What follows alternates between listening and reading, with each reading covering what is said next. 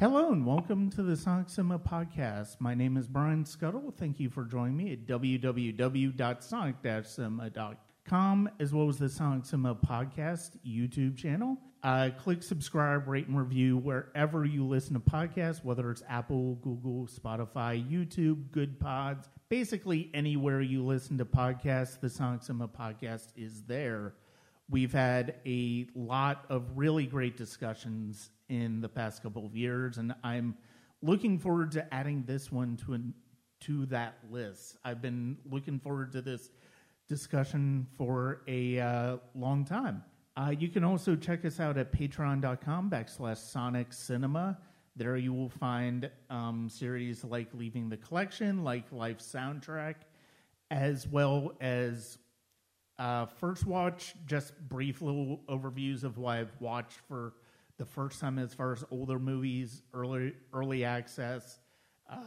There's some things about my music that are interesting on there, and that's at patreon.com/Sonic Cinema. We are still in the month of horror, so I will go ahead and use this time once again to plug my horror-inspired album, The Cold Wind of Horror, available on Bandcamp.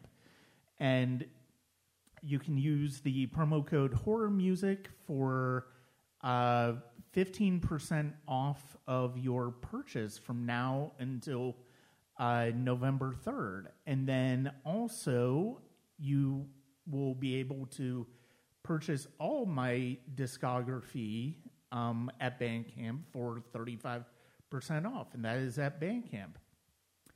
So we are going to go in a slightly different direction than we normally do with horror this year.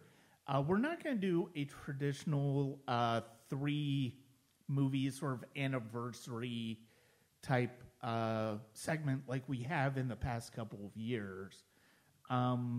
We talked about Dracula earlier this month, the different iterations of Dracula. And this time we're going to be discussing a horror from Vietnamese filmmakers. And this is a topic very near and dear to my guest's heart. And it's part of the reason, one of the reasons I was so excited to have him on was because of the fact that he is extremely passionate about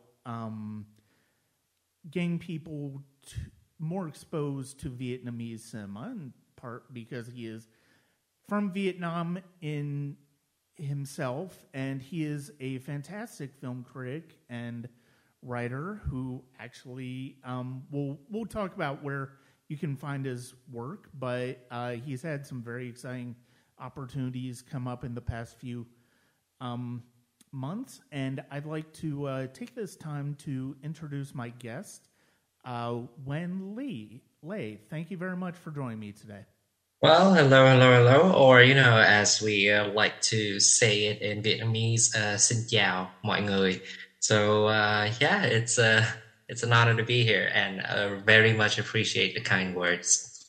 I've like with pretty much a lot of my guests, fellow critic guests. I've known you on Twitter mainly, but also other social media for a few years now. And so I've wanted to have you on the podcast. And I know that some of our mutual friends, you've been on with some of our mutual friends, and that got me even more excited about having you on here. And one of the things that I like to try to do, especially if I'm bringing somebody on, I like to talk to them about something that's very passionate to them, something that interests them.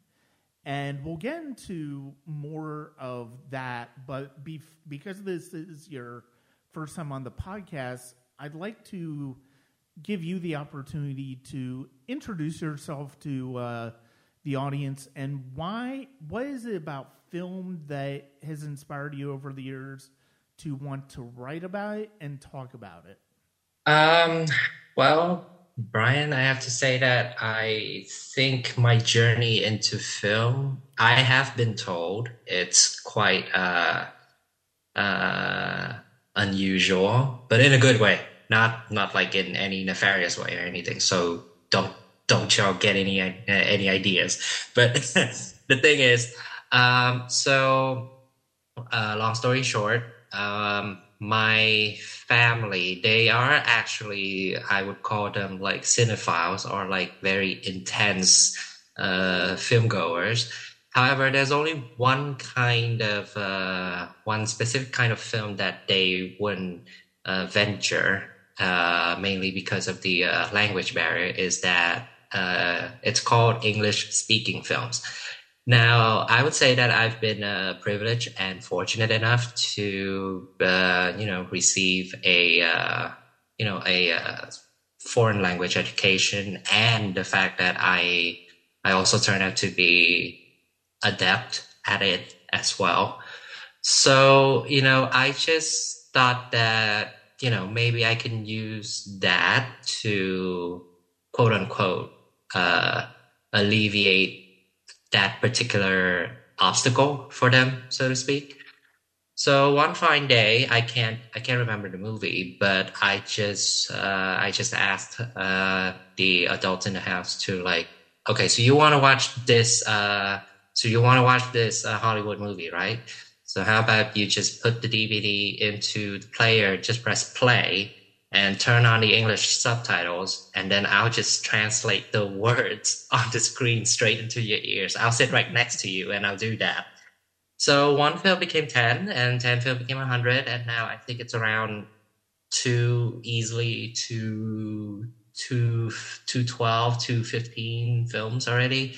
But yeah, so it got to a point where now if you talk to my dad, my mom, my sister, my uncle, and my aunt, I mean, if you talk to them about Blade Runner 2049, they will know what it is, basically. And also, the byproduct from that activity is that, I have to watch a film multiple times in order to, like get the translations right, finding the equivalence of, certain linguistic nuances or, colloquial expressions and, so on and so forth, just to make sure that my translations are, quality and correct and precise, basically.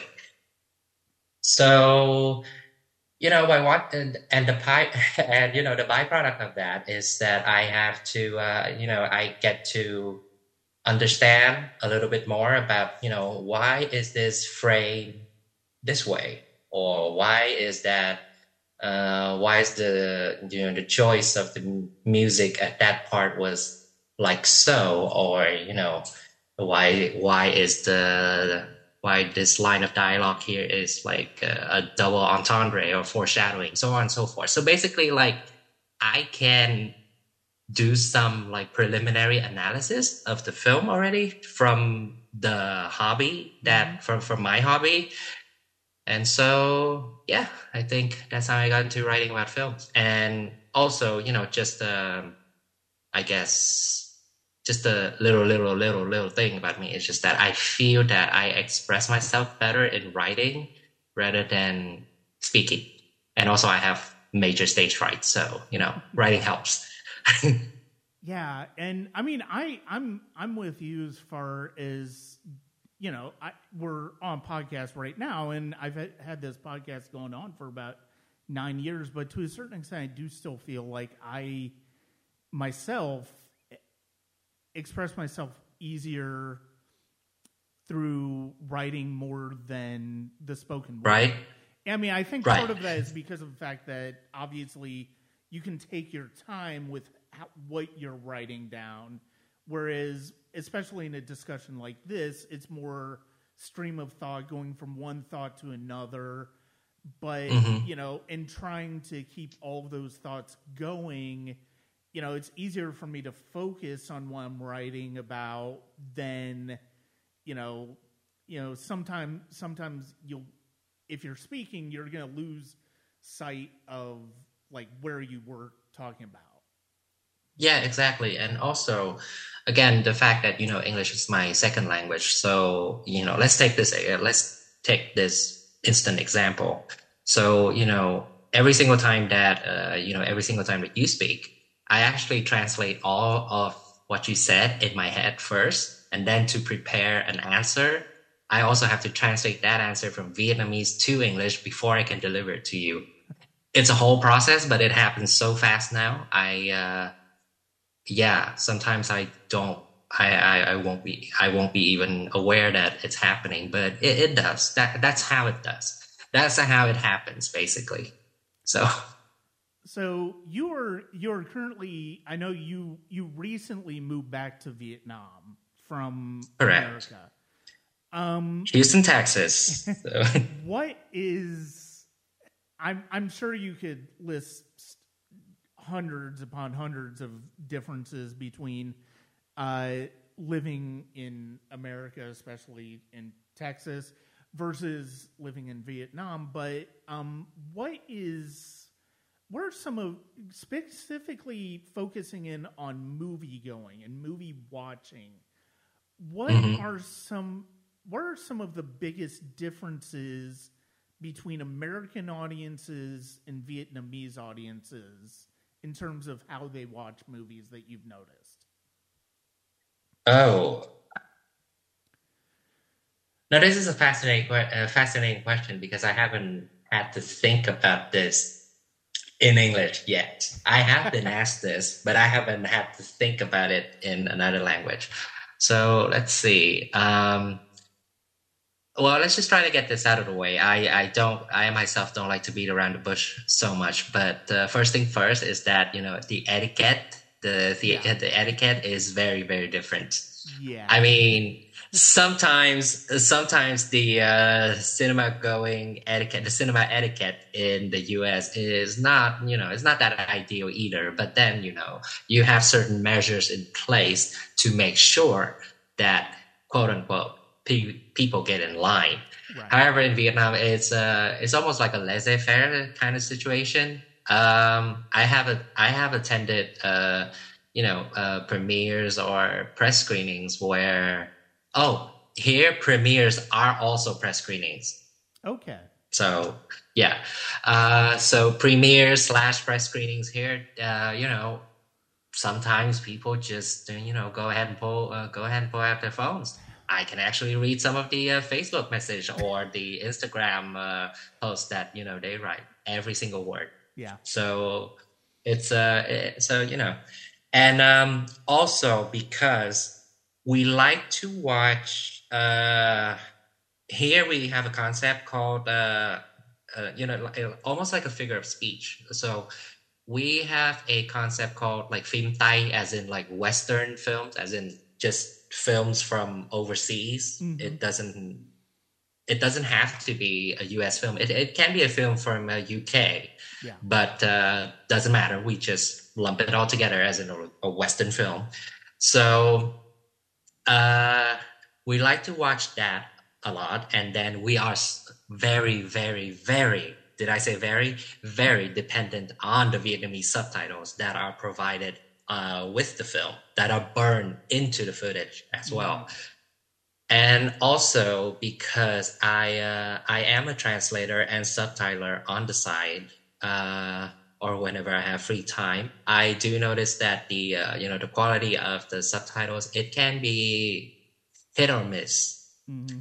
So usually, because a lot of people here, they have to watch the movie and they are dependent on the subtitles, you can hear a lot of whispers, audible whispers in the auditorium that are like, babe, what just happened? I don't get it. Like, could you tell me what happened? Or like, who is this guy or something like that? So it's very interesting in that sense. And another thing that I can say that is pretty different between cinema going in the US and cinema going in Vietnam is that we do love to support films from our country. We do love to support Vietnamese films made by our very own people. But the ecosystem, or in a sense, the resources available for us to make a film where people can support, and they realize that their investment, their mental investment, their support, their showing up for it is worthwhile. Sometimes it doesn't. There's no payoff, and there can be a lot of debates. There can be a lot of anger in the media or in the discourse afterwards. So I mean, a lot of people, they just say that that is just a c'est la vie, like a way of life kind of thing. But then to me, it's just something that when you write about Vietnamese films, you still have to put that, let's just call it limitation for now. You have to put that limitation into consideration, because otherwise most of your criticisms about Vietnamese films are just going to be unpleasant and negative, because you will automatically compare the craft or the filmmaking of a Vietnamese film to a film from the West, and that's not a level playing field, and that makes your criticism questionable in that sense, because you did factor in the certain limitations that you have, if that makes sense. No, that does make sense. I mean, and the thing is, it's like hearing you talk about that, and we can go ahead and start to pivot into Vietnamese cinema in general. And it's one of those things where the only comparison I would have in terms of the West is, comparing something produced by the major studio versus something that somebody basically had to crowdfund to get money for, or basically just had to max out their credit cards to get money for, and they didn't necessarily have the same resources to do proper sound mixing or maybe coloring, or and so sometimes the sound can be a bit rough, or the image is not quite as strong as it is. But it's like, for me, watching a film like that, the most important thing for me is the story. So long as you get what you're trying to convey in this story, I can forgive a lot of technical qualities in a film. If there are some technical qualities that are lacking, I'm willing to overlook, technical issues in a film, so long as you tell me a story that's engaging, so long as you tell me a story that you're clearly passionate about and engage and hooks me in. And I think there's a lot of people who, and I do think that it's, we're at a point, you've no doubt seen it on Twitter constantly. It's like we're at a point where media literacy and the ability to look at film and appreciate films for what they're saying thematically, for what they're saying emotionally, is an all-time low. I Right. almost feel like it is. And so yeah, if you're just unable to just look past some faults, and some movies have no excuse. If they cost like a couple millions of dollars, you expect the best product out there. But if you're, it's easy in that case to see people cutting corners and not making as good product as they can. But it's one of those things where it's like I think a lot of people, they expect every movie to look the same way the big studios make it, and that's not necessarily fair to the people who don't have the resources of a major studio to make a film.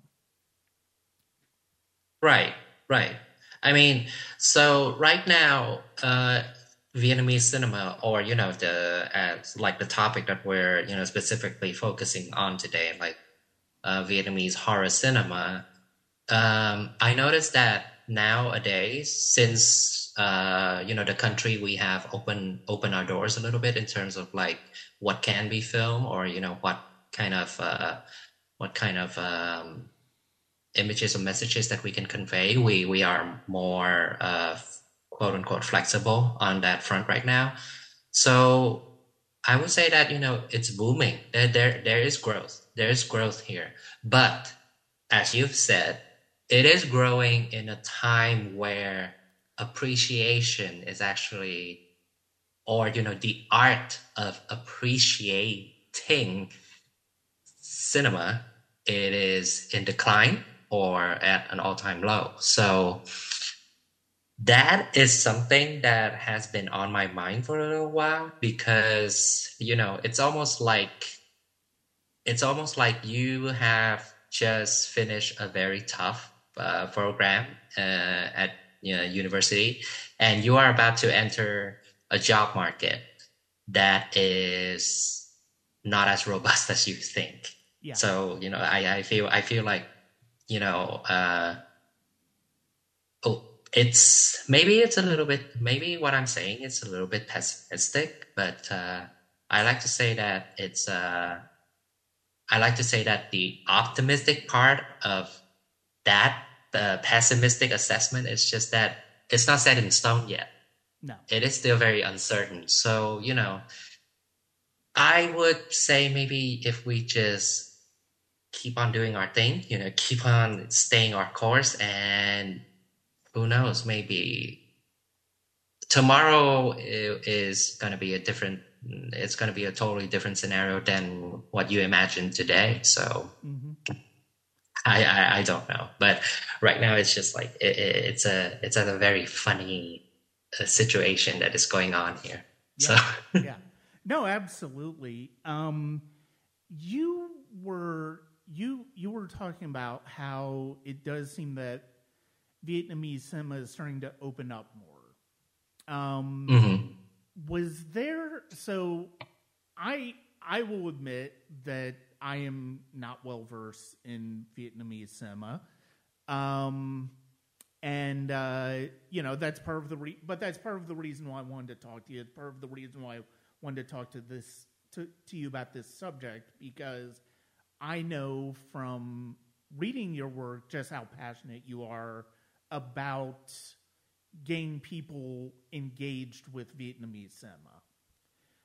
right. And you've talked about the industry in terms of, how it's started to grow over the decades and how it's starting to expand now. If you could give us a little bit of an overview of what the industry has kind of looked like over the years. And I mean, obviously, it doesn't have to be a blow by blow, like, it doesn't, obviously, Okay. you don't have to go through the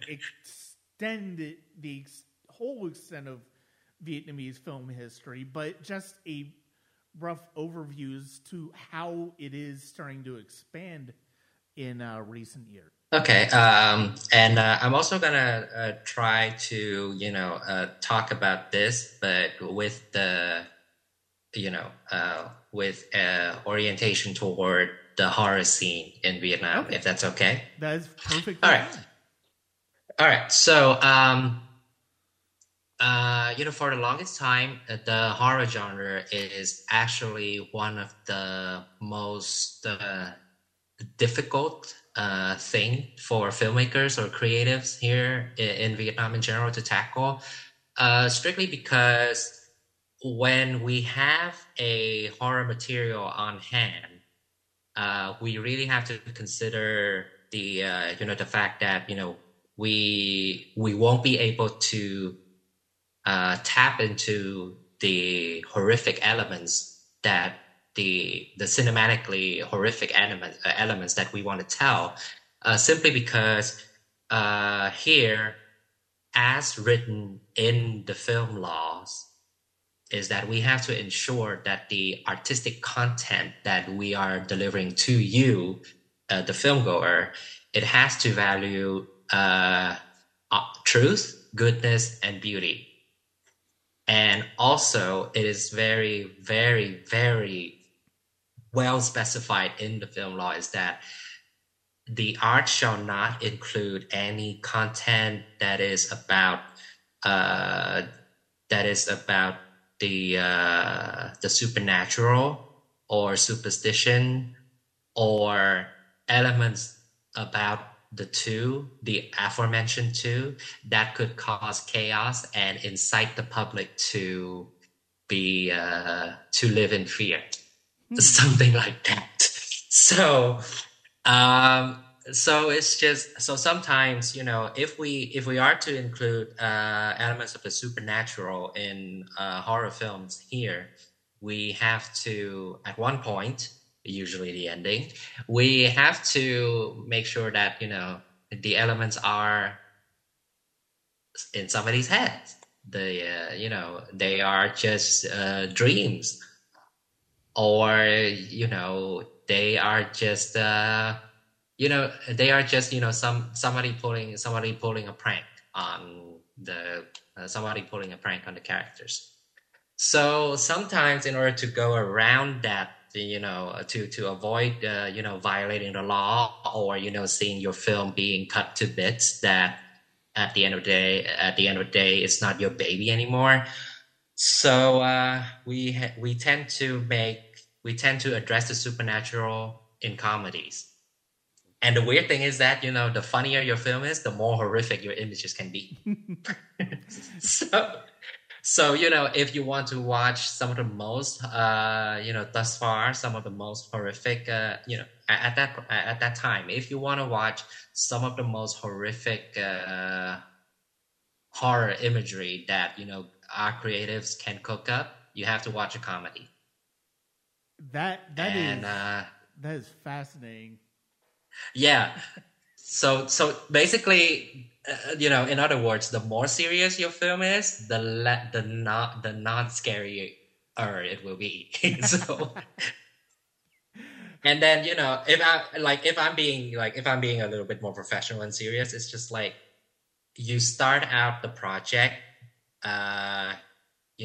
with a horror vision, but then your final product is only going to be a very good thriller. Okay. But sometimes that is not what you want. So, but as I've mentioned, that we are opening up a little bit, and this that thing, the opening up thing, it happened because in around, I think, not so long ago, recently. Let me try and remember. In around 2016 or 2017, I would say maybe 2017, because it happened late in on the eve of 2017. So yeah, let's just go there. So 2017, Vietnam finally implemented a film rating system. Okay. So by following that, we can actually, we being like the creatives and the censorship board as well, both of them can actually have a better idea of the kind of film that they want to make, and the kind of imagery, or the kind of content that they are going to be showcasing in their material. So it's still young, and it's still a work in process. It's still a work in progress. There are still debates about it, but at least now there is something that will provide a much, shall we say, standards in terms of like what can we do, what can we insert, what can we show to you, right? Like, we're going to show this certain themes or certain images, and we know that it's going to land us into this. rating system. So you see, there's specificity in that, as opposed to before, where we're going to show you these images and we're going to show you these themes, but they're going to be dependent on the person who is going to censor your film. Okay. So, you know, uh, basically, what I'm trying to say is that maybe, rating system are like a blank face, like a standard, like neutral-ish, as opposed to like you are dependent on the mood of a person on that day, the or the I don't know, the experiences of a censor that day, or the fact that the censor that will approve your content maybe will not be the person who is going to be deciding the fate of your film out in theaters. So it's just there are standards, and there are things that we can a more solid board where we can pin things on. Okay. So to speak. All right. So it sounds so, based on what you just said about, your rating system over there, as you well know, we have our own absolutely chaotic rating system over in the States that has been that's basically completely messed up at this point. Probably should be redone entirely, and just maybe not as prudish as it seems to be. Really, I actually thought that when we decided to implement a rating system here, I was just like, yes, I'm so glad we are following the MPAA's rule. But now you're saying that it's imperfect. Here's what I was going to say. So it sounds like you guys are basically you're basically at that point over in Vietnam where you're going from the production code that was in place in Hollywood in from the 30s to the 50s, which really did center around censorship of making sure things were presented a certain way, to the early start of the MPAA in the 60s and the rating system. It's taken decades for the MPAA to get to the point where it is now, which is basically an absurdity in a lot of ways. The fact that they basically count sexuality on a much more stricter scale than they do violence, and it's just I wrote about it 25 years ago in college, and it was a disaster then. But no, and the thing is, what I find interesting, especially, and we can go ahead and start talking about Vietnamese, or talking about the films that I watched for this in particular. What's interesting about that is you talked about the supernatural, how you had to present the supernatural in a very specific way, and that's really only started to, it seems like that's only started to shift in the past few years as you've gone towards a rating system. What's interesting is that all three of these movies that you sent my way are before 2017, and all three deal with the supernatural in very, very traditional terms, in terms of the tropes and the ideas behind the supernatural.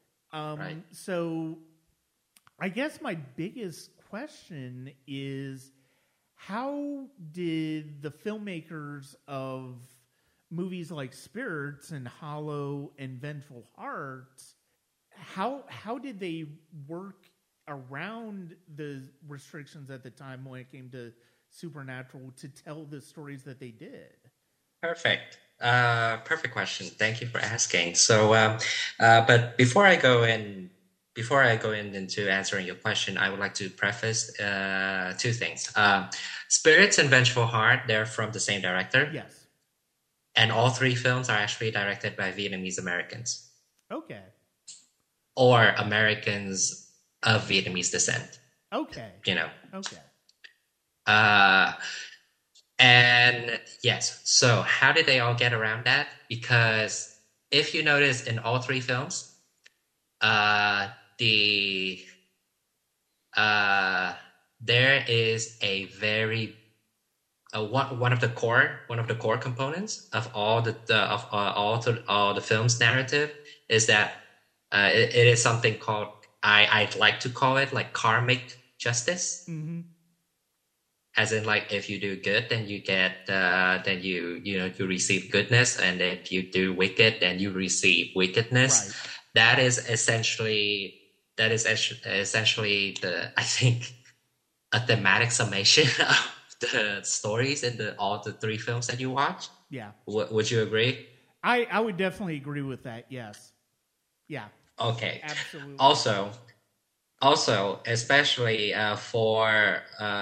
for the films Hollow and Vengeful Heart, and this is also in some way connected to the karmic justice thing as well. Their third act always revolves around, crime and punishment, and obviously you will get punished for your crimes. Mm-hmm. Yeah. That is, So that is something. Yeah, so that is something that our culture really likes to promote, really likes to encourage. Through different forms of messaging, through different forms of media as well. We always emphasize that point, is that you should do well, and you should be. This is a civilized society, so you should act accordingly, act with civility, to be specific. So it's the third acts of those two films, Vengeful Heart and Hollow. They are representative of that.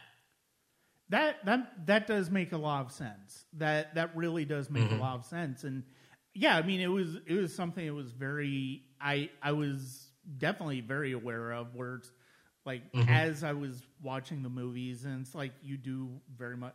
It is very much a like there is a morality lesson that Yeah. you can learn from these supernatural cinematic experiences. It's not just simply a scare fest yes. that are a lot of films in Hollywood, let's call it that, do that, and also another thing that I like to mention is that, again, especially for a Hollow and Vengeful Heart, the evil will never win. The goodness prevails, basically. Yeah. So here's a funny thing. Here's a funny story that I just remembered by saying that. Talk to me. But first, before I go into any deeper, talk to me. How did you find that film, Brian? If you've seen it? I'll be honest, I have not yet seen it. I have not had a chance to see it. I'm behind on a lot of horror movies, sadly, this year. All right, no worries. I'm just asking in order to know like how much could I speak about it, but still having you, intrigued instead of feeling like, oh wait, my podcast guest just spoiled it for me. So okay, I guess since you haven't seen it, I'll deliver to you the short version of it. So the ending of Talk to Me, when it's here in Vietnam, it's actually altered. There have been alterations made to the point where I ask a lot of people who have seen it. They just say that I absolutely do not get the third act of Talk to Me. So I know that something is up. And I know that it has, quote unquote, violated some of the, shall we say, measures or policies, even that I have mentioned to you before. So I just decided that, okay, if I'm going to see Talk to Me, I guess I'm going to, maybe travel to Thailand or Singapore or Indonesia in order to see the quote unquote director's cut version of Talk to Me. Which I did, by the way. I did, I did go, I did travel to Singapore to visit a relative, and then I just used my free time in order to see Oppenheimer, Barbie, which is banned in Vietnam completely, and Talk to Me, which had its ending altered in Vietnamese theaters. So, so yeah, Wow. pretty. I mean, pretty interesting. I hope. Oh, I can imagine. Yeah. Having to go to a completely different country just to watch a movie in its original form. Yeah, I mean, What do you it's mean, director's cut? oh, Wink, okay. wink. Yeah, got it. Oh my gosh. Yeah, over in America, all we have to do is just spam a studio for years with a particular hashtag to get them to pony up $70 million to make that happen. Right. I don't know which film managed to do that. I Yeah, don't know. I have no idea. it escapes me right now. But Mm. anyway, let's switch back to the subject at hand. Um, I so the three films that you sent me were all on YouTube because they're not really available in the United States. I think that is, and it's wild because of the fact that it's like that one of the things that streaming has theoretic or the purveyors of streaming mentality have theoretically promised us is that everything is available. And of course, anybody who is, conscious of, that knows that that is not true. And it is saying something that, when we were talking about this and you were working on suggestions for me to watch, that all three of these films ended up on YouTube, not in any official manner, and not necessarily in the best quality. But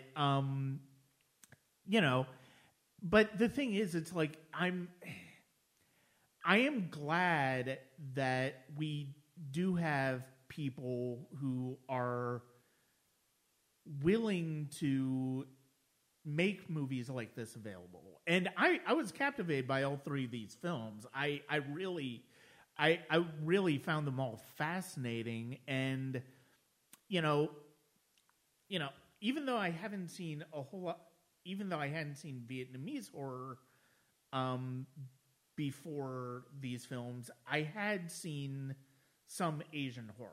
So it's like there are some tropes in these films that are familiar if you've seen stuff like The Grudge or Ring You and other Asian horror. But Dark Water. right. But the thing is, it's like I think it is that sense of morality, that sense of karmic justice that plays throughout these films, that, and especially the last two, but I think it's in Spirits as well.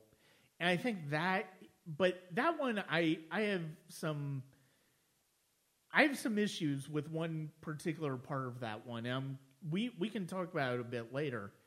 But, it's like, I'm not quite sure how I feel about that one. But, I mean, it certainly ties in well with the idea of karmic justice in all three of these films. Mm-hmm.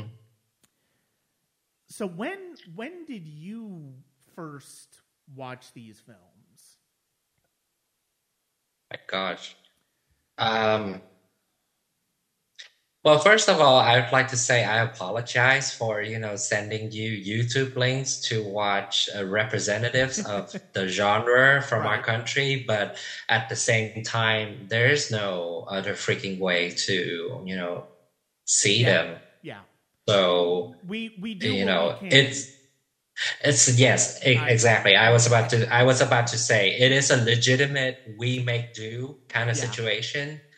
And that is also by saying that, I would also like to share that is exactly the most horror-like, the most horrific aspect for me. My own horror story regarding, writing about the sorry, writing about Vietnamese cinema or, Vietnamese horror. It's just that, I may write something that is very intriguing for you to read, but let's just say that you're my editor. You read it, and then you ask me, this is very fascinating, Win. Where can I see this? And I have no answer for you. Yeah. So, and now, because you can't see it, there is a chance, and there tends to be, and that tends to happen. It's just that, is Win writing a lot of baloney here? Like, is he making this film more fascinating than it is? Or is he like writing an entirely new treatment here for me to see in terms of, and in the form of reporting? So, you have doubts because you can't access the film in order to see it for yourself, or it is too damn hard in order to, get access to it. So it is something that, with me being here right now and with the experience that I have amassed, I'm trying to change that. Basically, I'm trying to let local creatives think that, just because they have always been making films that satisfy local audiences, that is not the limit. They can do so much more. Their creative product can be so much more. Their creative product can actually reach out to audiences beyond Vietnam. Yeah. And, it's, or, if I'm being more harsh if I'm being harsher and I'm actually being blunt about it, I would like to say that, your film, you are actually shortening its life and its reach before it could see its life in full, or before it could realize its entire reach, basically. So anyway, enough of I have vented. Thank you so much, Brian. No problem. So the thing about the Spirits is that, and Spirits is the first film, is my introduction to Vietnamese horror. And I know the film is made in 2004, which would make next year being its 20th anniversary. I hope I get to write something about it. I first saw Spirits, I think around, like 2008, 2009 or something like that. I don't know how my cousin acquired the DVD for it. I'm not going to ask, but yeah. But that was I think that was one of the more fascinating cinema going experiences film watching. Sorry, it wasn't shown in theaters. It was one of the more interesting film watching experiences that I've ever had in my life up to that point, because, I never thought that I would live to see a Vietnamese horror film, or a horror film that is predominantly in the Vietnamese language, basically. Mm-hmm. Now, I know the case for Spirits is actually pretty interesting because in some ways it is a more, if you have to be really granular and specific about it, Spirits is a more Vietnamese American kind of film as opposed to a Vietnamese film. Because, just an interesting factoid, that entire film was filmed in a backyard of a home in Santa Ana, California. Oh, wow. So, yeah. So it's so we have a kind of like a scent of the green papaya situation, where the Vietnam that you see is actually recreated from memories, and created in an environment that is, to be as straightforward as possible, not Vietnam. Mm-hmm. Scent of the Green Papaya, the entire thing was filmed on a soundstage in France. A lot of people were surprised when I say that to them, but that's what it is. So, but the thing about Spirits is that, and this is also what distinguishes it from the other two films, even though Vengeful Heart, as I've mentioned, is from the same director as Spirits. Did you notice that the ghosts or the apparitions in Spirits are actually way scarier than the other two films? Mm-hmm.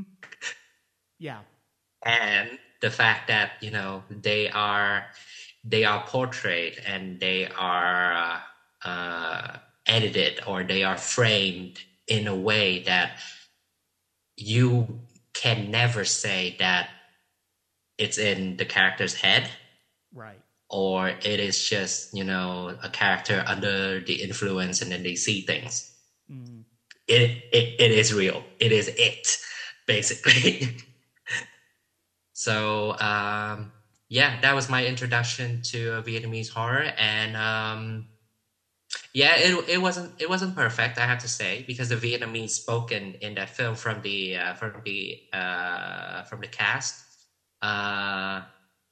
it's not perfect Vietnamese, but then at the same time, I really, really, really appreciate them for trying.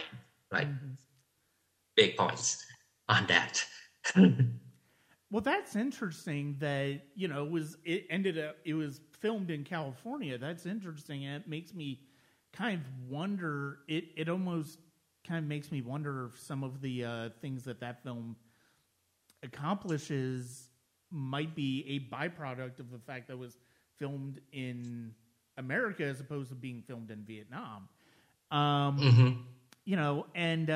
yes, you can definitely see that it is made on very sparse, limitations in terms of budget, in terms of resources. But the thing is, it's like I think when the movie is going towards the supernatural, or when the movie is going towards looking to make you take notice and really feel unsettled, it really does accomplish that. I love the, some of the, when it seems like whenever it takes place during the day is when you can see the limitations the most. When it takes place, when they film at night, when it takes place at night, that's where the filmmaker's able to bring in that less is more aesthetic, and using shadows and using atmosphere and using lighting to really get under her skin in a lot of ways. And I love, and the thing that I love so much about Spirits more than any of them is the structure. I love that this is very much it's an anthology in the sense that all three of it's three separate stories, but all three stories are part of the same larger narrative. It's just different timelines, and I in that narrative, and I really love that about the movie. Right. So maybe again a hot take. You thought that Christopher Nolan's structure for Dunkirk is cool? I'm sorry, Victor Vu has done it before in Spirits. So, all right. Well, I think they're gonna beginning to. I'm gonna receive like scary DMs, and maybe this person has blocked you on Twitter or something like that from here. And I'm sorry, Brian. It is what it is. It's fine. I have no personal vested interest in anything that happens on Twitter now, so it's like, I peruse it and that's it. If somebody blocks me on there, right? Hey, you know what? That's on them. So right. But yeah, so the So the story of Spirits is basically about a man, an author, who comes to he's a drifter at the beginning of the movie. He comes into a house Right. at night,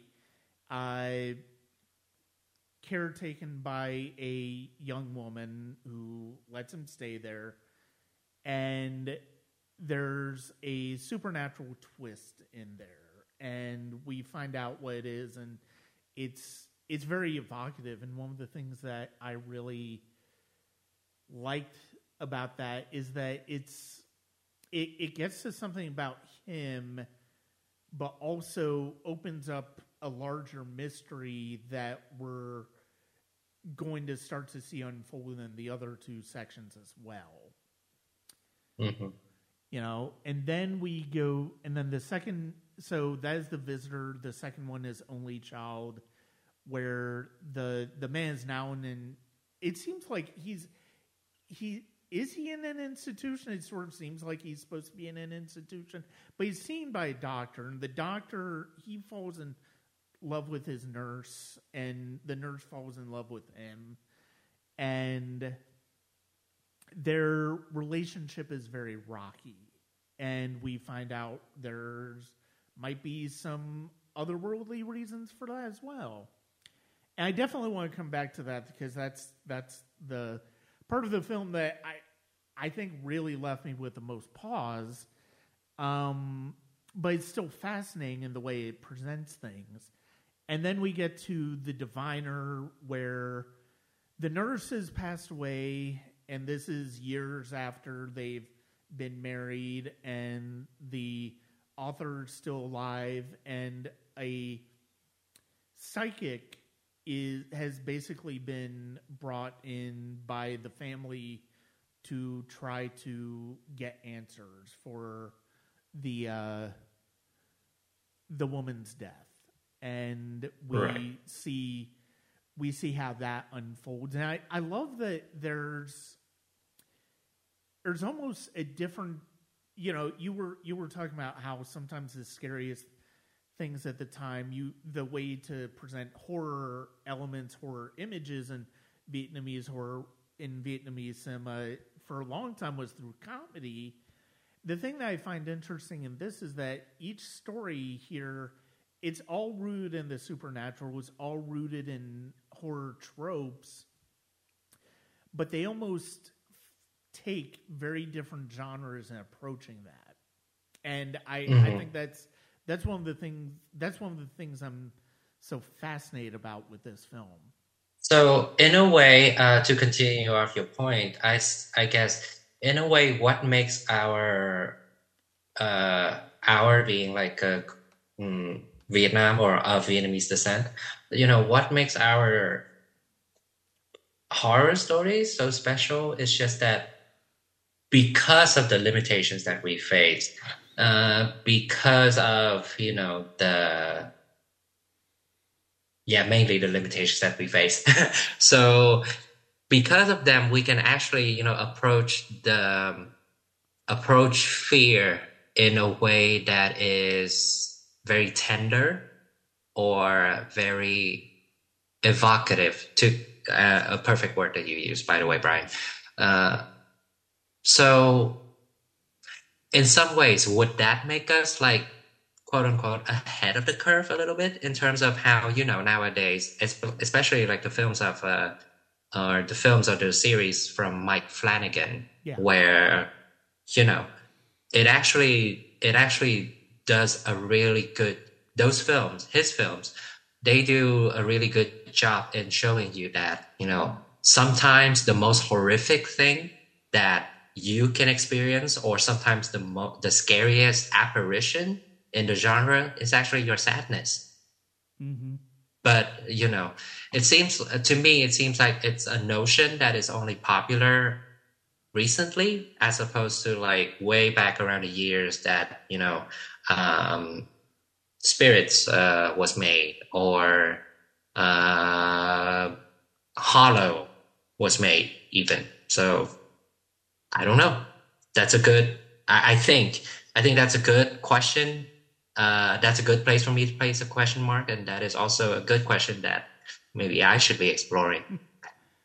Well, and the thing is, it's like you know, and the thing I love about I'll admit I've not watched Mike Flanagan's series. I don't always have a lot of time for series. So unfortunately, I have not seen any of them, but I really want to because I think Flanagan is a tremendous filmmaker as far as horror.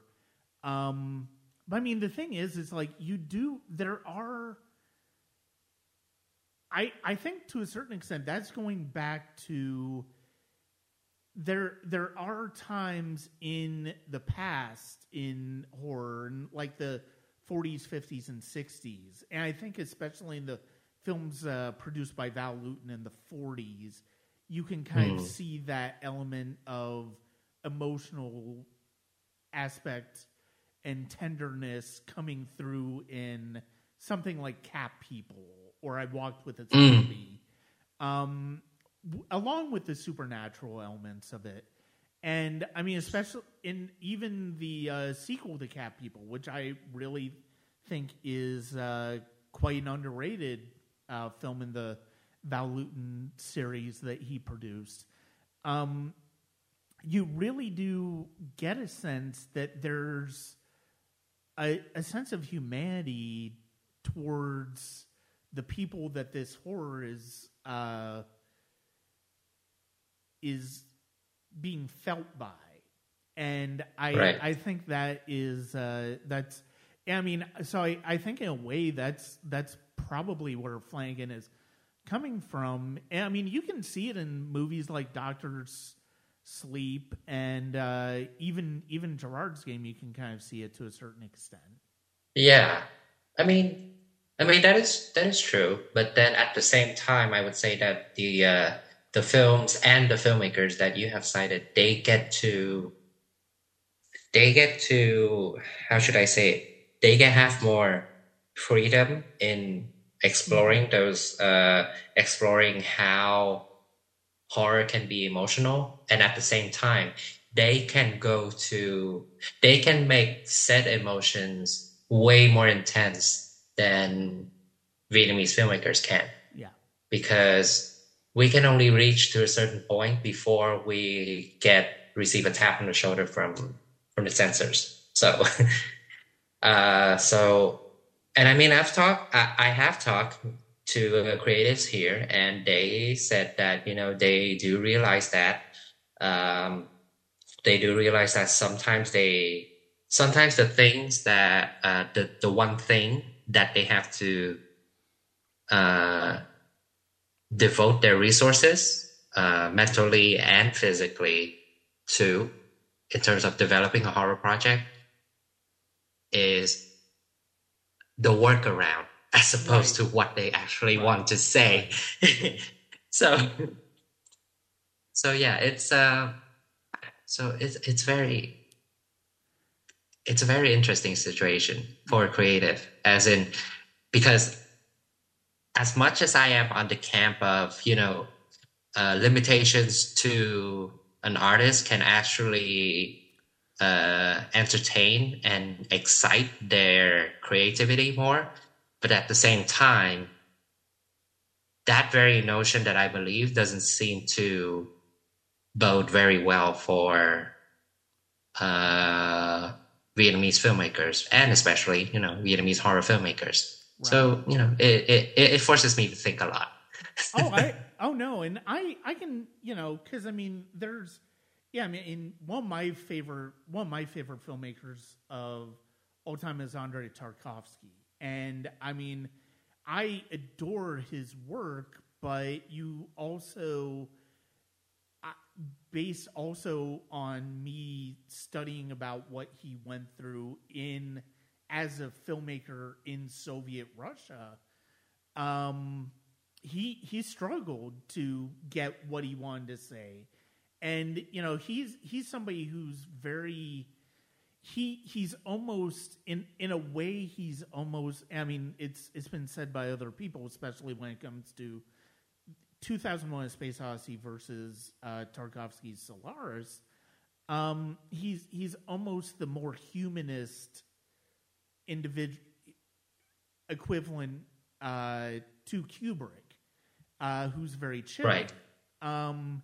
But Tarkovsky, I mean, you can see in his films there's a center around the individual and the responsibility of the individual that to be a person unto himself that just flies completely in the face of what the USSR wanted.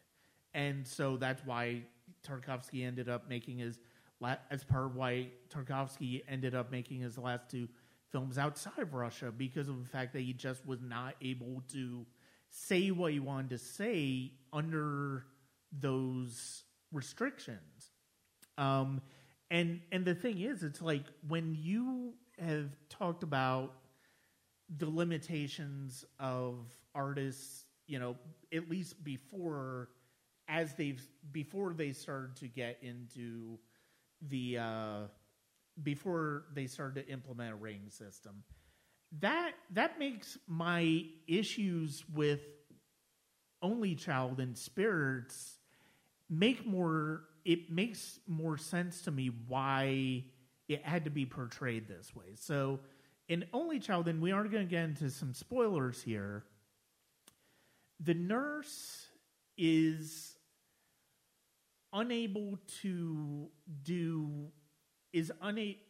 in a way that the nurse is really unable to give the author the life that he wants, which includes children, for a long time.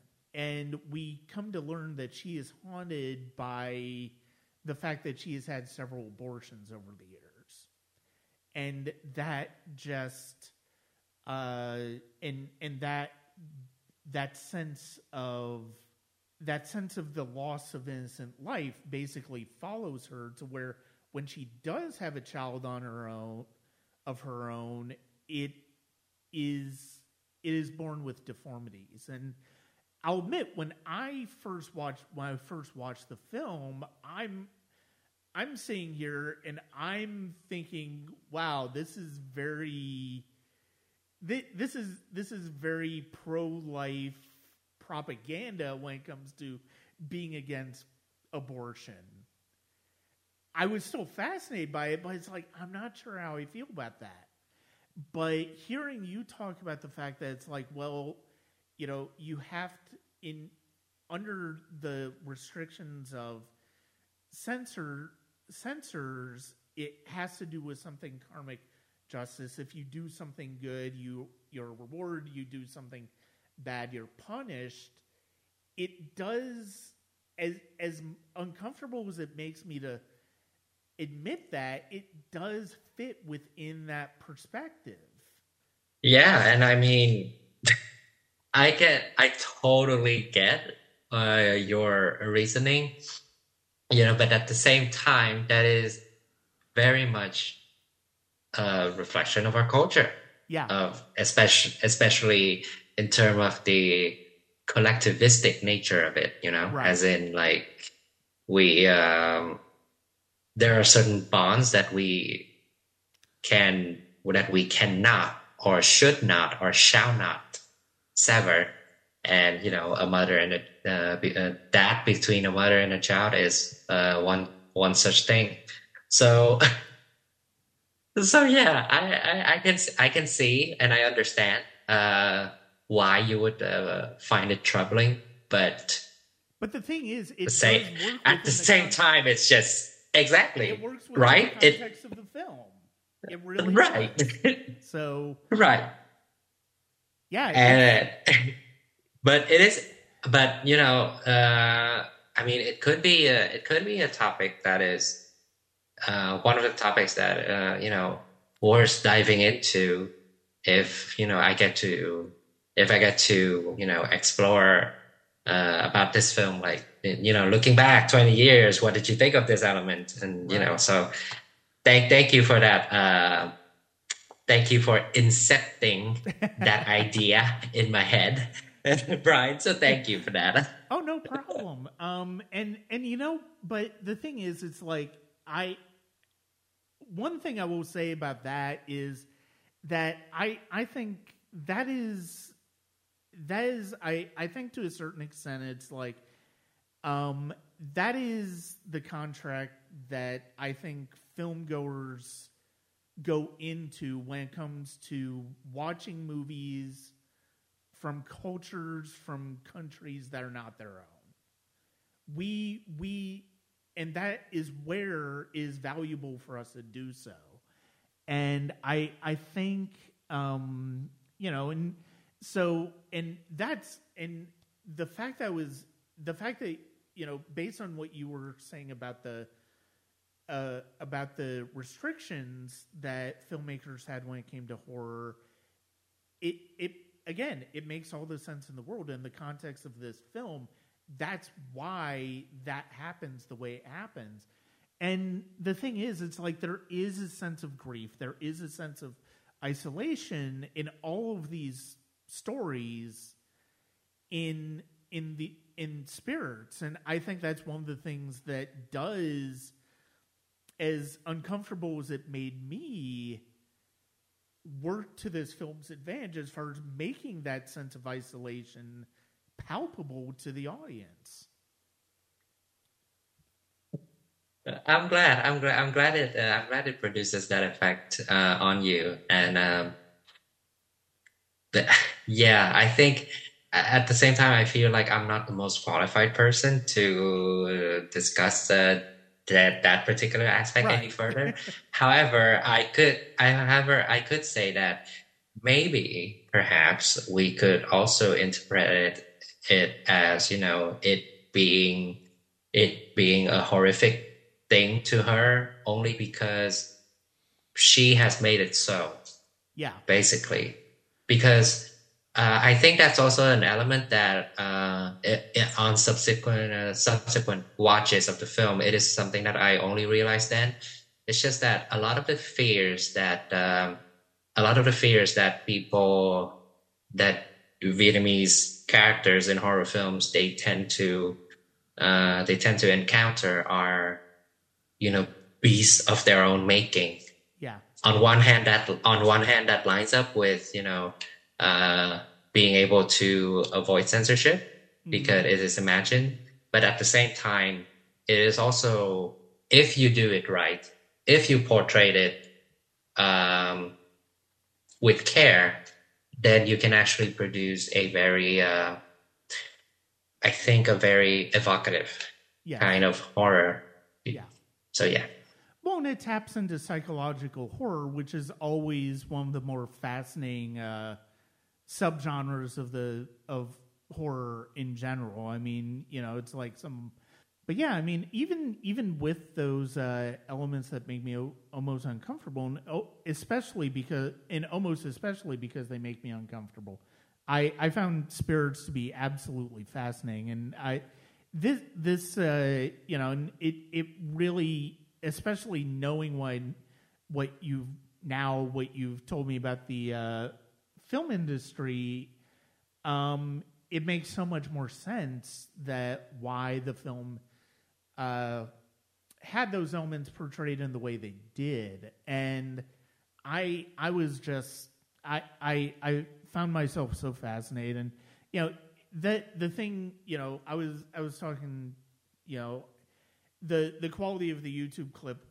or the YouTube link unfortunately was not very good. It looked like somebody who just didn't necessarily know how to compress the video quality that well. But ultimately speaking, the movie engaged me because, I mean, everything, the narrative engaged me, the stories engaged me, and I found that that's what made that ultimately a rewarding experience for me. Right. And, now that you mention it, I think I have a point that I also like to add as well. And it is something that I think I only realized while I was out and get my drink, was just that Hollow and Vengeful Heart, the two newer films of the three that I recommend to you. Um, do you notice how they're like almost like a rebuttal to in particular the Only Child story in Spirits, in the sense that it is actually it is still showing a very patriarchal society, but then for the narratives of Hollow and Vengeful Heart, that actually has consequences to the patriarchy. Yes. Yeah. So yeah. Yeah. No, and we So can, yeah. Mm-hmm. No, and we can. So it is a good. I always want to say that it is a good reflection to show that how consciousness and thinkings have evolved over time, because see because it still adheres to that idea about reap what you sow. You plant good things, you will get good fruits. You plant wicked things, you get wicked stuff. Yeah. But now the dynamics change, the components change somewhat. So yeah, and we can go and head over to Hollow and Vengeful Heart, and both of these were from 2014. And Hollow, I'll admit, I mean, Hollow was jarring for a very different reason. But it plays into that sense of karmic justice, and you are absolutely correct that both of these films really do act in a way as a rebuttal to the patriarchal sensibilities that are kind of on display in Only Child. Hollow begins with a girl falling into a river. And, she's found a few weeks, like a week later, and she is not dead in the sense that we think of, people alive. Turns out that she's I don't know. It seems like there's a possession aspect to it. there is, and it's funny because of the fact that I actually was looking up the director's filmography after I watched it, and it occurred to me that I did actually see one of this filmmaker's other films. I need to. It was from a couple of years ago. Was it Micah? Yeah, I did get a chance to see that one and review that one. I enjoyed it. I thought it was a good film, and so it was interesting to see a different film of his, different film of theirs, and really see a different side to his work their work in terms of genre. And so that was interesting. But and they both are centered around children, but this one much darker. And basically, the older sister who is kind of blamed for the death of the daughter, or is it? Yeah, it's an older sister, right? Yes. Yeah, is blamed for the sister, the daughter's death. She's you get the possession aspect, but the way it is presented here, I think, is much more chilling than I think most possession films approach it. And there's the twist of where the possession is coming from and why the possession is happening fits into that sense of karmic justice in a very unsettling way by what is uncovered as a result of it. Right. And also, I recommend you Hollow only because, again, like you said, and I was actually waiting for you to say that statement, and then you said it because it was jarring in the sense that in a good way, Yeah. as in like it's the style when I first saw it, it was just like this is very different. It doesn't seem to follow any rules, quote Yeah. unquote rules that I know. It doesn't seem very. It seems almost like dedicated to unsettle you, like literally, like literally with the visual language that it employs. It does that too. Mm-hmm. And then I just thought that, wow, that seems to be pretty bold, considering, when you do that to Vietnamese films or Vietnamese series, you get to receive a lot of complaints. But then here it's just like, I don't give a damn. I am speaking my own visual language. I'm just gonna convey it the way that I feel that it's appropriate, and it works for the film. It I mean, does. Yeah. regardless of at the end of the day whether you resonate with it or not, whether you find it a good cinematic going experience or not, that's entirely for you. Yeah. That's entirely you have your right to hold whatever opinion, but there's one thing you can't deny. It's just that it is different. Mm-hmm. Well, and the thing is, the style in this movie is extremely strong. I love Right. the sense of style in this movie is tremendous, and the way the way the flashbacks are done is extremely well done, and the way it's a credit to the filmmakers that, as dark as the real world implications of this narrative are, they don't feel exploitative. They don't feel like they're done in a way in a way to shock you beyond simply shocking you why as to how somebody could behave the way that the stepfather ends up behaving in this movie. Mm-hmm. And Mm-hmm. it's just, and it's one of those things where again, it's sort of with like Only Child, it makes you uncomfortable, but it makes you uncomfortable because of the fact that this movie is so much about, you've seen so much about the stepfather, basically being a beloved person, but also being very domineering when it comes to their family, that you're repulsed by it in the same way that anybody who finds out about like in real life Jeffrey Epstein's stuff is Right.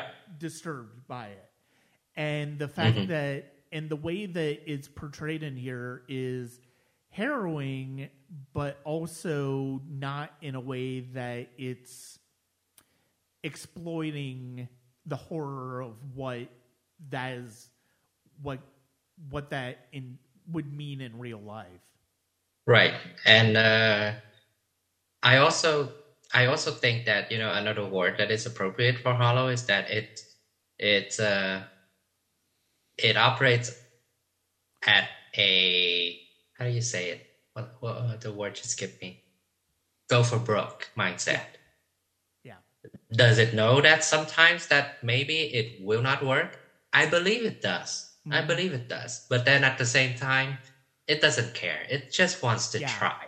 I think I might have to give it credit for that, because it was just like, okay, sure, gutsy, but okay. Yeah. You are more than willing to do something new, as opposed to, just staying, do it like they've always done. So, okay, sure. And the thing is, it's like, I'm not even sure if I entirely understand the supernatural machinations of the film, but to your point, I don't really care, because the way that the fact that they went for it the way that they did, I'm intrigued and I'm on board with how they're going about it. It's not, it's like, it's how you go about it. It's not whether and I appreciate the fact that they challenged me in that respect.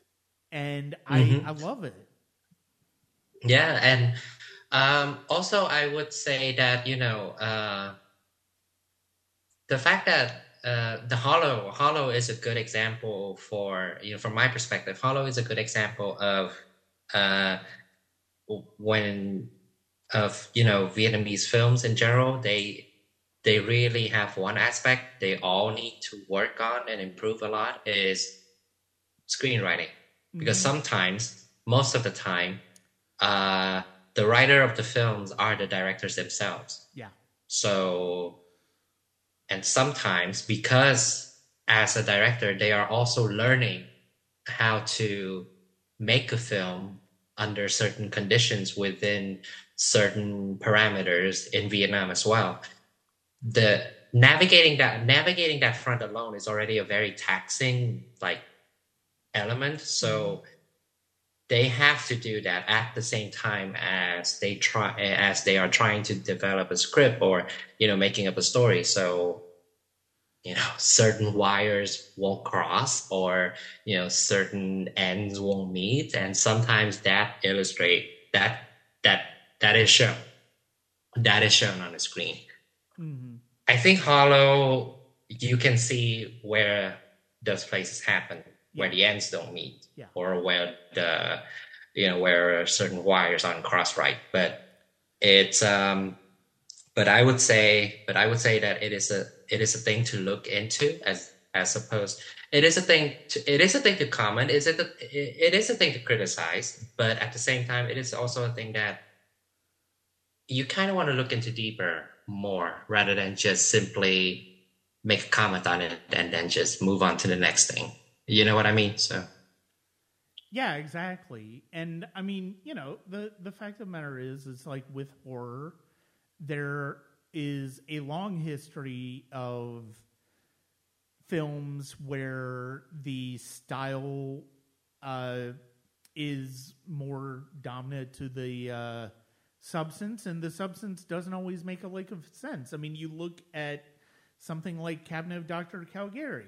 It's like you could argue that movie does not really make a lot of sense, but it's one of the towering achievements of silent horror cinema. And I find myself captivated by it every time I watch it. And I mean, Hollow, I think is in the same way, but at the same time, I mean, you do get, even if the supernatural aspects of it don't completely work, the emotional parts of the film work, and that's ultimately the most important thing of any film that you're watching. If the emotions get you, if the emotional landscape of the story gets you, it doesn't matter what else happens. Right. And also, I would say that I would also say that in terms of style dominating substance, this could also be. A lot of reviewers have pointed this out too. A lot of audience members, I noticed, and I remember it now. When they point out about when they talk about Hollow, they also point out that maybe the substance is also too Americanized for them. Because the character of, I think her name, if I remember correctly, her name is Yi, the main, the older sister. Mm-hmm. She is rebellious. She is a teenager. She doesn't really listen to her parents and so on and so forth. But then, her way is very, to me, it has always struck me as, this is a very American teenager. Yeah. Not so much a Vietnamese one, or not so much even like a Vietnamese American teen girl. She is American, but as it turns out that she only speaks Vietnamese, and she is in a Vietnamese film. That's pretty much it. Yeah. But then, I just thought that, it's really interesting, and it is a very clear indication of, uh, where you can tell kind of like the roots of the vision of the director. Mm-hmm. Because Ham Tran, he is Vietnamese American, so yeah. So the things that he brought into this film, maybe certain elements that one could say that it's very much westernized. Well, and you can also, you could also make the case that is that type of characterization, especially in American culture, is something that has become more and more prevalent, where it's like, rebellious teenagers, but also teenagers who end up being the hero in a lot of ways. And being rebellious is what makes them the hero in a lot of ways. I mean, you think about stuff like Buffy the Vampire Slayer. You think of stuff like, The Hunger Games. You think about, and, especially in the past 2 decades of American horror, you can definitely see there's more of a leaning into independent girls who are not just there for bait for the eventual killer. It's somebody who's resourceful, somebody who can who can take care of themselves, and it's an inversion on the final girl tropes that American audiences became so used to with these slasher films of the 80s and 90s. Mm-hmm.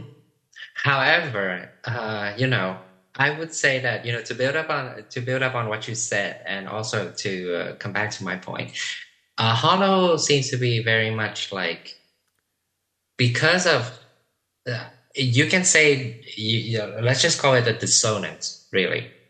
Like, the characterization or the vision overall is a little bit too alienating to Vietnamese audiences.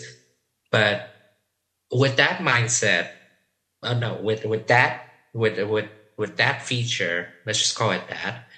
It seems like the film, the creative vision behind Hollow seems to very much had placed faith or placed certain kind of like investment into the fact that, maybe this film is a Vietnamese kind of horror, but then I wholeheartedly believe that I can include certain elements, or I can show certain elements in a way that will also be appealing to audiences beyond Vietnam as well. Right. Yeah.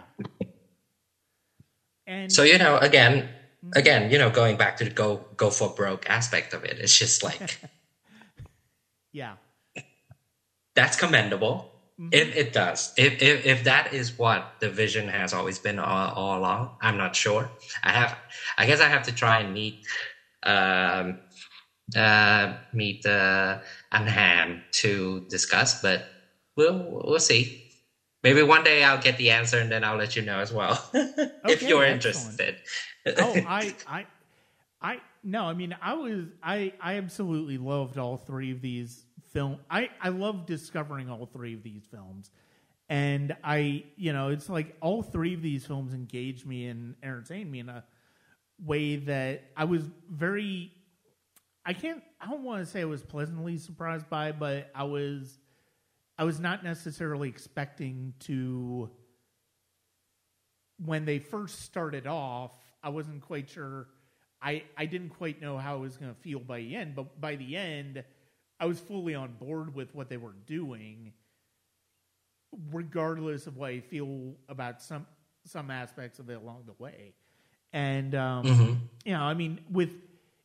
we're going back to Victor Vu with Vengeful Heart, and immediately right off the top of the bat, decade later, you can tell that over the decades since Spirits, his storytelling and his filmmaking is infinitely more polished than it was at the time. Mm-hmm. Now, granted, you told me the filmmaking conditions in which he made Spirits, that makes all the sense in the world, that his filmmaking would be much more polished and more and would look like there's more muscle behind it. And I definitely I love that, you know, there's a similar, in a way, there's a very similar style, I think, between both Hollow and Vengeful Heart. Maybe it's because they both came out the same year, 2014. But you know, and to your point, meant earlier when we started in on these films, they're both movies that basically upend the patriarchy in their own way, and I think that's one of the things that's interesting about this one. So Vengeful Heart, we start with an car accident that occurs, and a woman dies, and then a husband is waiting for his wife who's having a heart transplant. And we come to find that there's a connection between the two. And the way, I will say, the way, you know, sort of like what you were talking about with Hollow, it's like the way this, I love the way this movie builds in how it unravels the information here. Because, you know, once you see the wife, you know, feel like she's led to the dead woman's grave, you can kind of get an impression of where it's going from there. And then it goes somewhere completely different. But the fact that that involves the family of the dead woman and how that involves the family of the dead woman is part of the fascination of that. And this is really more of a mystery than anything. And I just, this movie had so many wonderful twists and turns in the film that I really, you know, it's not as heavy necessarily in terms of subject matter, in terms of some of the things that it brings up, but it does also have those moments that just leave you unsettled, especially as the film progresses and we start to really learn the truth about what's going on here. Right. And the fact that Vengeful Heart, it was the most, I'm not just saying one of, it was the most successful film in Vietnam box office in 2014. It raked in massive numbers, and then it was for a while it was the only kind of film that people could talk about. And you know, I find it interesting that you say it when you said that, you know, it's you feel like this is more of a mystery more than anything. Doesn't that just, you know, just validate what I have to say about, you know, sometimes by operating within limitations in order to get a product made, in order to get a horror film made, what you end up might be a very good thriller as opposed to like straight up horror. Oh yeah. So, yeah. So, but I feel like Vengeful Heart, it is worth talking about because even with that notion in mind, it seems to have discovered a really good balance between the two, so that, you know, even though at the end of the day it may be more mystery than horror to certain audiences, especially to your perspective, but then I just thought that, you know, it works either way. And also in terms of the script, instead of unlike Spirit or Hollow, Vengeful Heart is an adaptation of a play, and that play, the play itself, was also very famous in Vietnam. So if I have to put on my film critic hat for this, I would say that the narrative backbone of Vengeful Heart is the strongest out of the three, because for a very simple reason, because the material isn't original, because the material is actually an adaptation. Yeah. So yeah. So it has a much more solid foundation than the other two, because the other two, as I've mentioned before, the filmmaker has to navigate the limitations of the filmmaking at the same time as they have to try to nourish their creative vision. But then for Vengeful Heart, maybe they don't have to do that so much because their backbone is already strong. Right. And also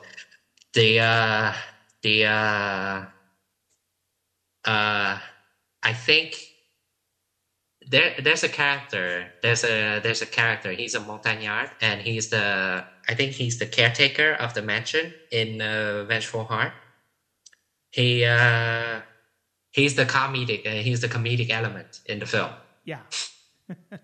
So he's actually the director and the writer of the play. Okay.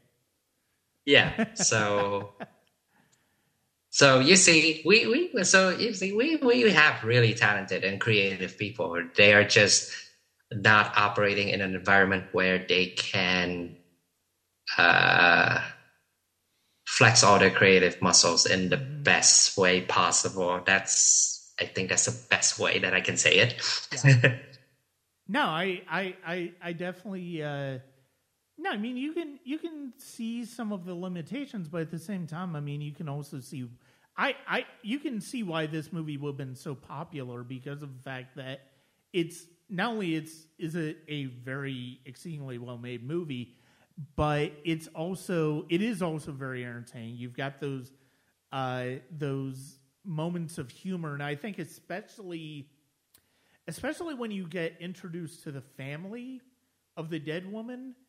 And the husband is not quite sure what to make of things, and he's not sure that they should be sticking around, and his jealousy comes out, and I think there's a degree of that is very entertaining to see, but at the same time you also are like, okay, when's the other shoe going to drop, and what's that other shoe going to be?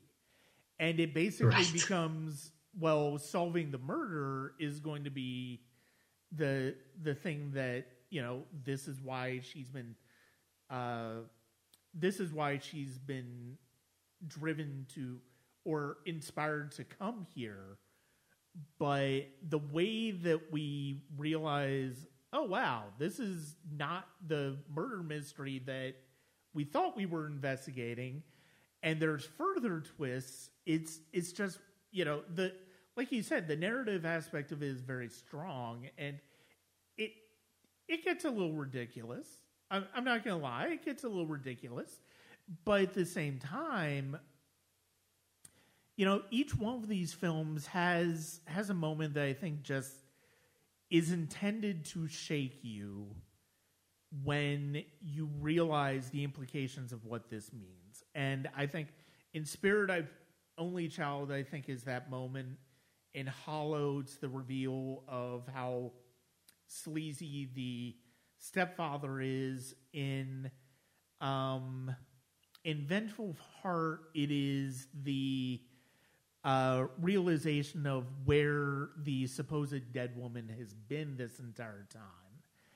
And what really happened, and in that way, I mean, if you want to, it kind of remind me. It's weird because of the fact that, you know, part of the reason why I'm bringing up American films and part of the reason I'm bringing up other films is to give listeners a context to where my mind is going as far as like if you felt a certain way about this film, wait until you watch this film because I think it's going to shock you in similar ways.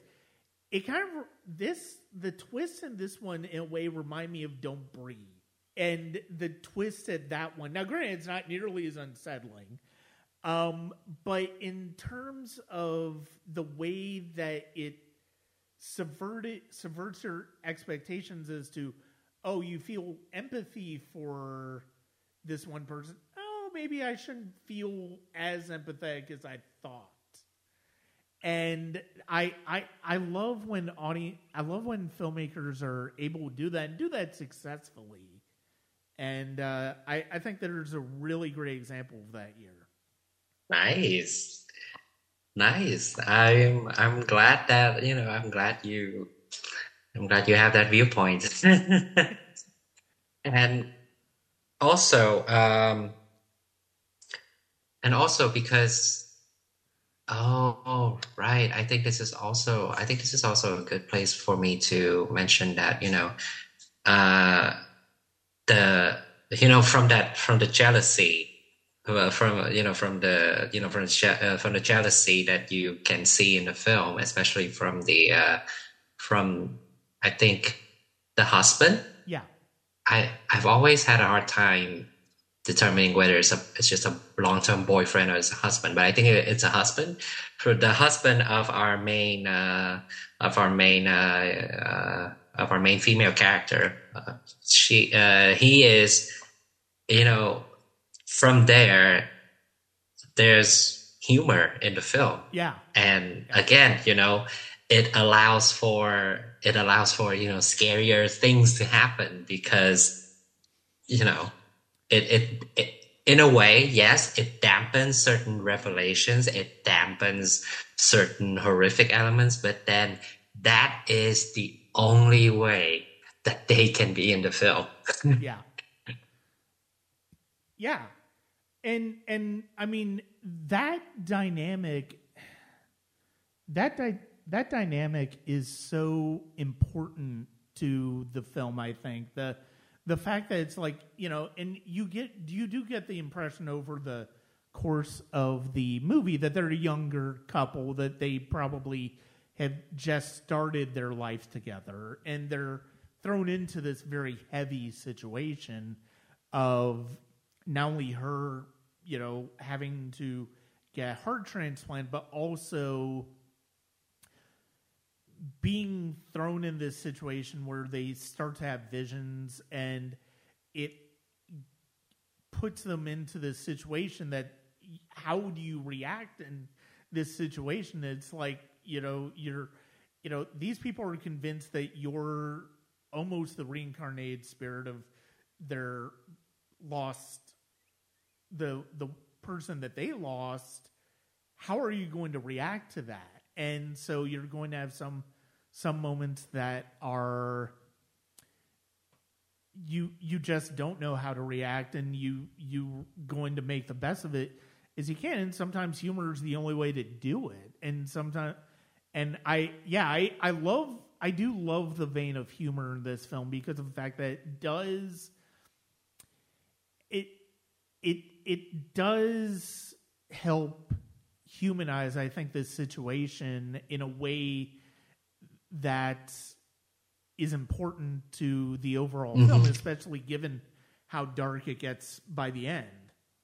Right. And yeah, I do agree with that too. As in, like, this is a good example of, okay, I know that a lot of people, they want their horror experience to be free of humor, which is valid. I'm not saying that they're wrong, but here, Vengeful Heart is a good example of humor being like, it adds to the experience as opposed to subtracts it. Yeah. Even it's subtle enough, and it was delivered fleeting enough so that it's just there. It made an impression, and then it's out. As opposed to, it appears, it comes in, and then it just takes the wheel. Yeah. It just assumes captain of the ship, and then it just runs with it. Yeah. And actually, we have a lot of examples where it doesn't have to be horror films even that do that, where because there are so many limitations and restrictions to what can be shown at the time, it was just like okay, we gotta integrate a humorous element in here, and we gotta let it to steer the ship, direct the whole experience all the way to the end. So sometimes it makes for a very frustrating film going experience for me here, because I love to tell you all more about Vietnamese cinema, but then this is just not a good enough example because of that tonal whiplash. But here for Vengeful Heart, I can say it. I can recommend it without any hesitation, because it does introduce some stranger keys, more notes that are quote unquote inconsistent with the overall mood of the situation, but then it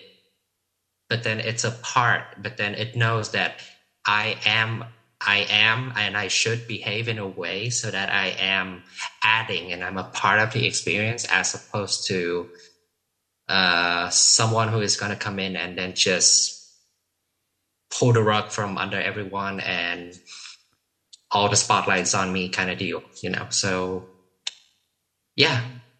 I feel like this is a great way to close this discussion.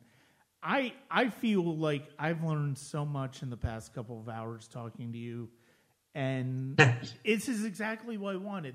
I wanted to get to know more about Vietnamese cinema, get to know from somebody who is so passionate about it, and to be able to talk about these films, which I really was surprised by in a lot of ways, but also was very engaged by and very captivated by. It really made each one was its own unique, rich experience, and I think that was one of the things that impressed me the most, because you can't necessarily always say that about horror. Like, I could never watch a lot of Halloween movies or a lot of Friday 13th movies and say, oh, that was a rich experience. It's like, no, it's not that at all. I mean, even other horror movies, it's like, no, it's just a horror movie. So I want to close this first of all by thanking you for being a guest, and I'm so glad that we were finally able to have this conversation. And also, I wanted to, if you could recommend, what do I want to say? If you were given one thing to say to recommend to somebody who was curious about Vietnamese cinema, okay, what would you say to pitch, I guess, for lack of a better word, Vietnamese cinema? Oh, okay. I would say that why should you watch Vietnamese cinema? Why should you be curious about it? Okay, I got it. Because it's very simple. Because there are certain cinema scenes where you get to say that, oh, I love that country cinema scene. Oh, I don't really like that country cinema scene. So, but you can, as in, like, you can comment on it, as in, like, do you have an affinity toward it, or you don't? But Vietnamese cinema, I feel it, while we talk about it, it for some reason, it manages to find a third option to that. nobody knows about it. So you can't really comment on the fact that, oh, I like Vietnamese cinema, or like, I don't like Vietnamese cinema. You tend to always say that, oh, Vietnam has a cinema. And to me, that is even worse than hearing that Vietnamese cinema is not for you. Mm-hmm. Is that you don't even know that it exists, Yeah. or that you haven't even been aware of it. So to phrase it differently, you should check out Vietnamese cinema scene for a very simple reason. It's just that because it's there, it has always been present. It is not a myth. It is hard to reach, but not completely out of reach, if that makes sense. So, you know, and yeah, the fact that many more filmmakers now local filmmakers, they are realizing now that their creative work can actually go beyond local borders. But this is a two-way street, or like a two-party effort kind of thing. And by saying that, I mean let's just say the new wave of creatives here, they can make a film that will go abroad, but I think that they will be in a safer position, or in a more encouraging position, when they realize that once they have created their artwork, somebody on the other side is going to meet them in the middle and pick them up to go the rest of the way. So right now there has been a lot of Vietnamese filmmakers willing to meet in the middle, but then most of the responses have been silence, because mostly for the very simple reason that I've mentioned before, they are not aware that Vietnam can produce creative work. Mm.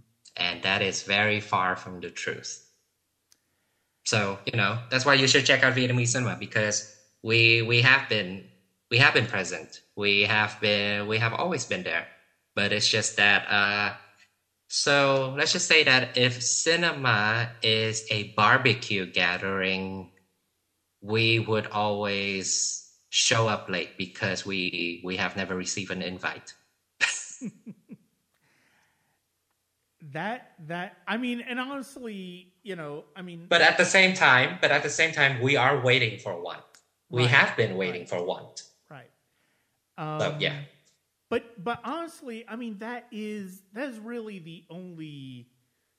I think that is the only rational, reasonable answer for that, is that it's there, it's available, or I mean, even or it's around to be taken in. And I mean, I am always a strong proponent of people moving outside of their comfort zone when it comes to film, and watching something that they may not have necessarily expected to enjoy, or expected, or even realize existed. And that's part of the reason why I wanted to have you on here and talk about this, because of the fact that I'm not as familiar with this. So it's educating me, but hopefully this conversation educates others and gets people interested in Vietnamese cinema, and not just these three films, but the larger breadth of the Vietnamese cinema scene in general. And also, I'll take this opportunity to be frank as well. Is Vietnamese cinema currently at a position where, you folks can call it like quality, or have as much competitive edge as, say, Japanese or Korean cinema? No, we're not. Like, they're literally, to borrow a lyric from a very popular Black Eyed Peas song, they are in 3008. We're still 2008. So, but at the same time, I feel that a lot of in a lot of ways, we are lagging and we are laggers because of the barbecue Hmm. invite analogy.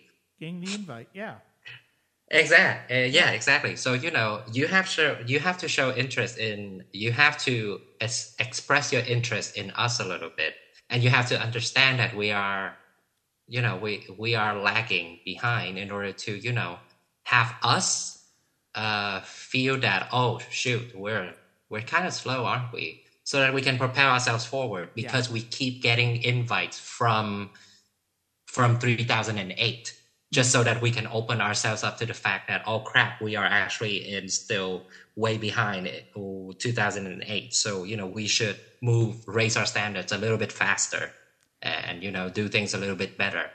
Because right now, because we haven't received any invitation, we we progress by inches instead of by miles. And well, but I believe that an invite goes a long way. It does. It does. Yeah. And the thing is, it's like it is a responsibility of film goers to keep film going. I mean, it really is. I mean, the to your point, the filmmakers can only take it a certain way. They can make the films, but then it's the audience's responsibility to experience the films and to let the filmmakers know we have seen you, we want to see more from you. And I mean that is the most important responsibility of a film goer is to actually watch the films that are made and to experience the films that are made, and it's important to us to challenge ourselves to watch films that may be out of our comfort zone or make us uncomfortable or come from someplace that we're not as familiar with, and we should be. We really should be, because I mean the Yeah, I world of mean, cinema is the world. So exactly. I mean, it's just logical, because we are creatives, and specifically, we are in the sense of we can comment on creativity. So dang it, be curious, yeah. stay curious, Hmm. be just go ahead and explore because I mean, how did Korean cinema or Korean entertainment in general get its due today? Because people were curious, because people were willing to explore. How did people know about Indonesian horror, which is at the moment, a very, let's just say, a very hot potato kind of thing, like a good looking Hmm. potato. Yeah. Well, from what I mean by hot, like a very good looking potato in among horror writers right now, because people were curious, because people were willing to explore. And Korea and Indonesia, I feel that they respond to that by realizing that, oh shoot, there's an invite for us. People are actually interested in what we do. Dang it, we should be better, right? Yeah, I think we totally should. So, that's why they get to where they are. They get to be at the tip of people's tongues because there is interest. Hmm. So, and because that happened to Korean cinema, that happened to Indonesian cinema, why can't that happen to Vietnamese cinema? Hmm. Yeah. I, I mean, not too unreasonable of a request, I believe. No, no, not at all. Not at Yeah. all. Uh, well, when thank you very much for joining me today. It's been a pleasure talking to you. Before we go, if you would like to just say where you can be found online, where some of your writing can be found online. Yes, I totally can. So on social media, on Facebook, Instagram, and Twitter. By the way, I refuse to call it by its new name. So Yeah, I mean you can have at me, but whatever. Anyway, so on social media, I am the Viet Who Viet is it's TheVietWhoviet. That's if you're curious, that's actually a bilingual wordplay because Viet in Vietnam is Vietnamese for right. So actually, my social media handle, all of them, if I have to translate them, is like the Vietnamese who writes. But yeah, Okay. Okay. yeah, yeah. I know it's punny, right? Yeah. And where can you find me? Well, right now I do admit that I bounce around a lot. But most recently, I would say that you can find me on rogerebert.com. That I just had an article on there, so it's been amazing. It's incredible, but but we'll talk more about that later. And where I'm also at, I am well right now since I'm in Vietnam. You can find me on bilingual publications here in Vietnamese, published in Vietnamese and English. They are called Saigoneer and Vietcetera. So, but I haven't stopped working with publications in the US as well. All of them are very good friends of mine. Shout out to all of them.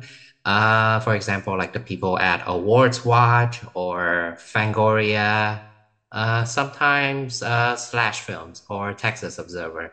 So yeah, told you I bounce around a lot. Sorry. Yeah, and I know it was the Roger Ebert thing. You just got published on Roger Ebert, and I know you were extremely excited. I can't wait to read that. It's about Chen Wu Park's Stoker, which is one of Yes. his most underappreciated films because it is a fantastic film. I haven't seen it in a decade. I need to rewatch it. But when thank you so much for being on here, and it was an absolute pleasure. No, I think I'm the one who should be thanking you for, for letting me be on here. It's just, yeah, it's just, it's always nice to discover that, there are actually people who are still curious about Vietnamese cinema, as they should. But also, not only that, but they are those same curious souls. They also host a platform where I can demonstrate, we can demonstrate that curiosity as well. So thank you. Thank you. Thank you. You. Yes. I'd like to thank Wen for joining me on the podcast, and like I said, that was a discussion that was a long time coming, and I am grateful to be able to have a platform for somebody like him to bring not only his positivity, but to bring his knowledge of a subject that I'm not as knowledgeable about, and to share that with you guys. That's going to be it for this episode of the Sonic Cinema podcast. Join us next time. The rest of this year is probably going to be pretty light, but I think it's going to be a lot of fun.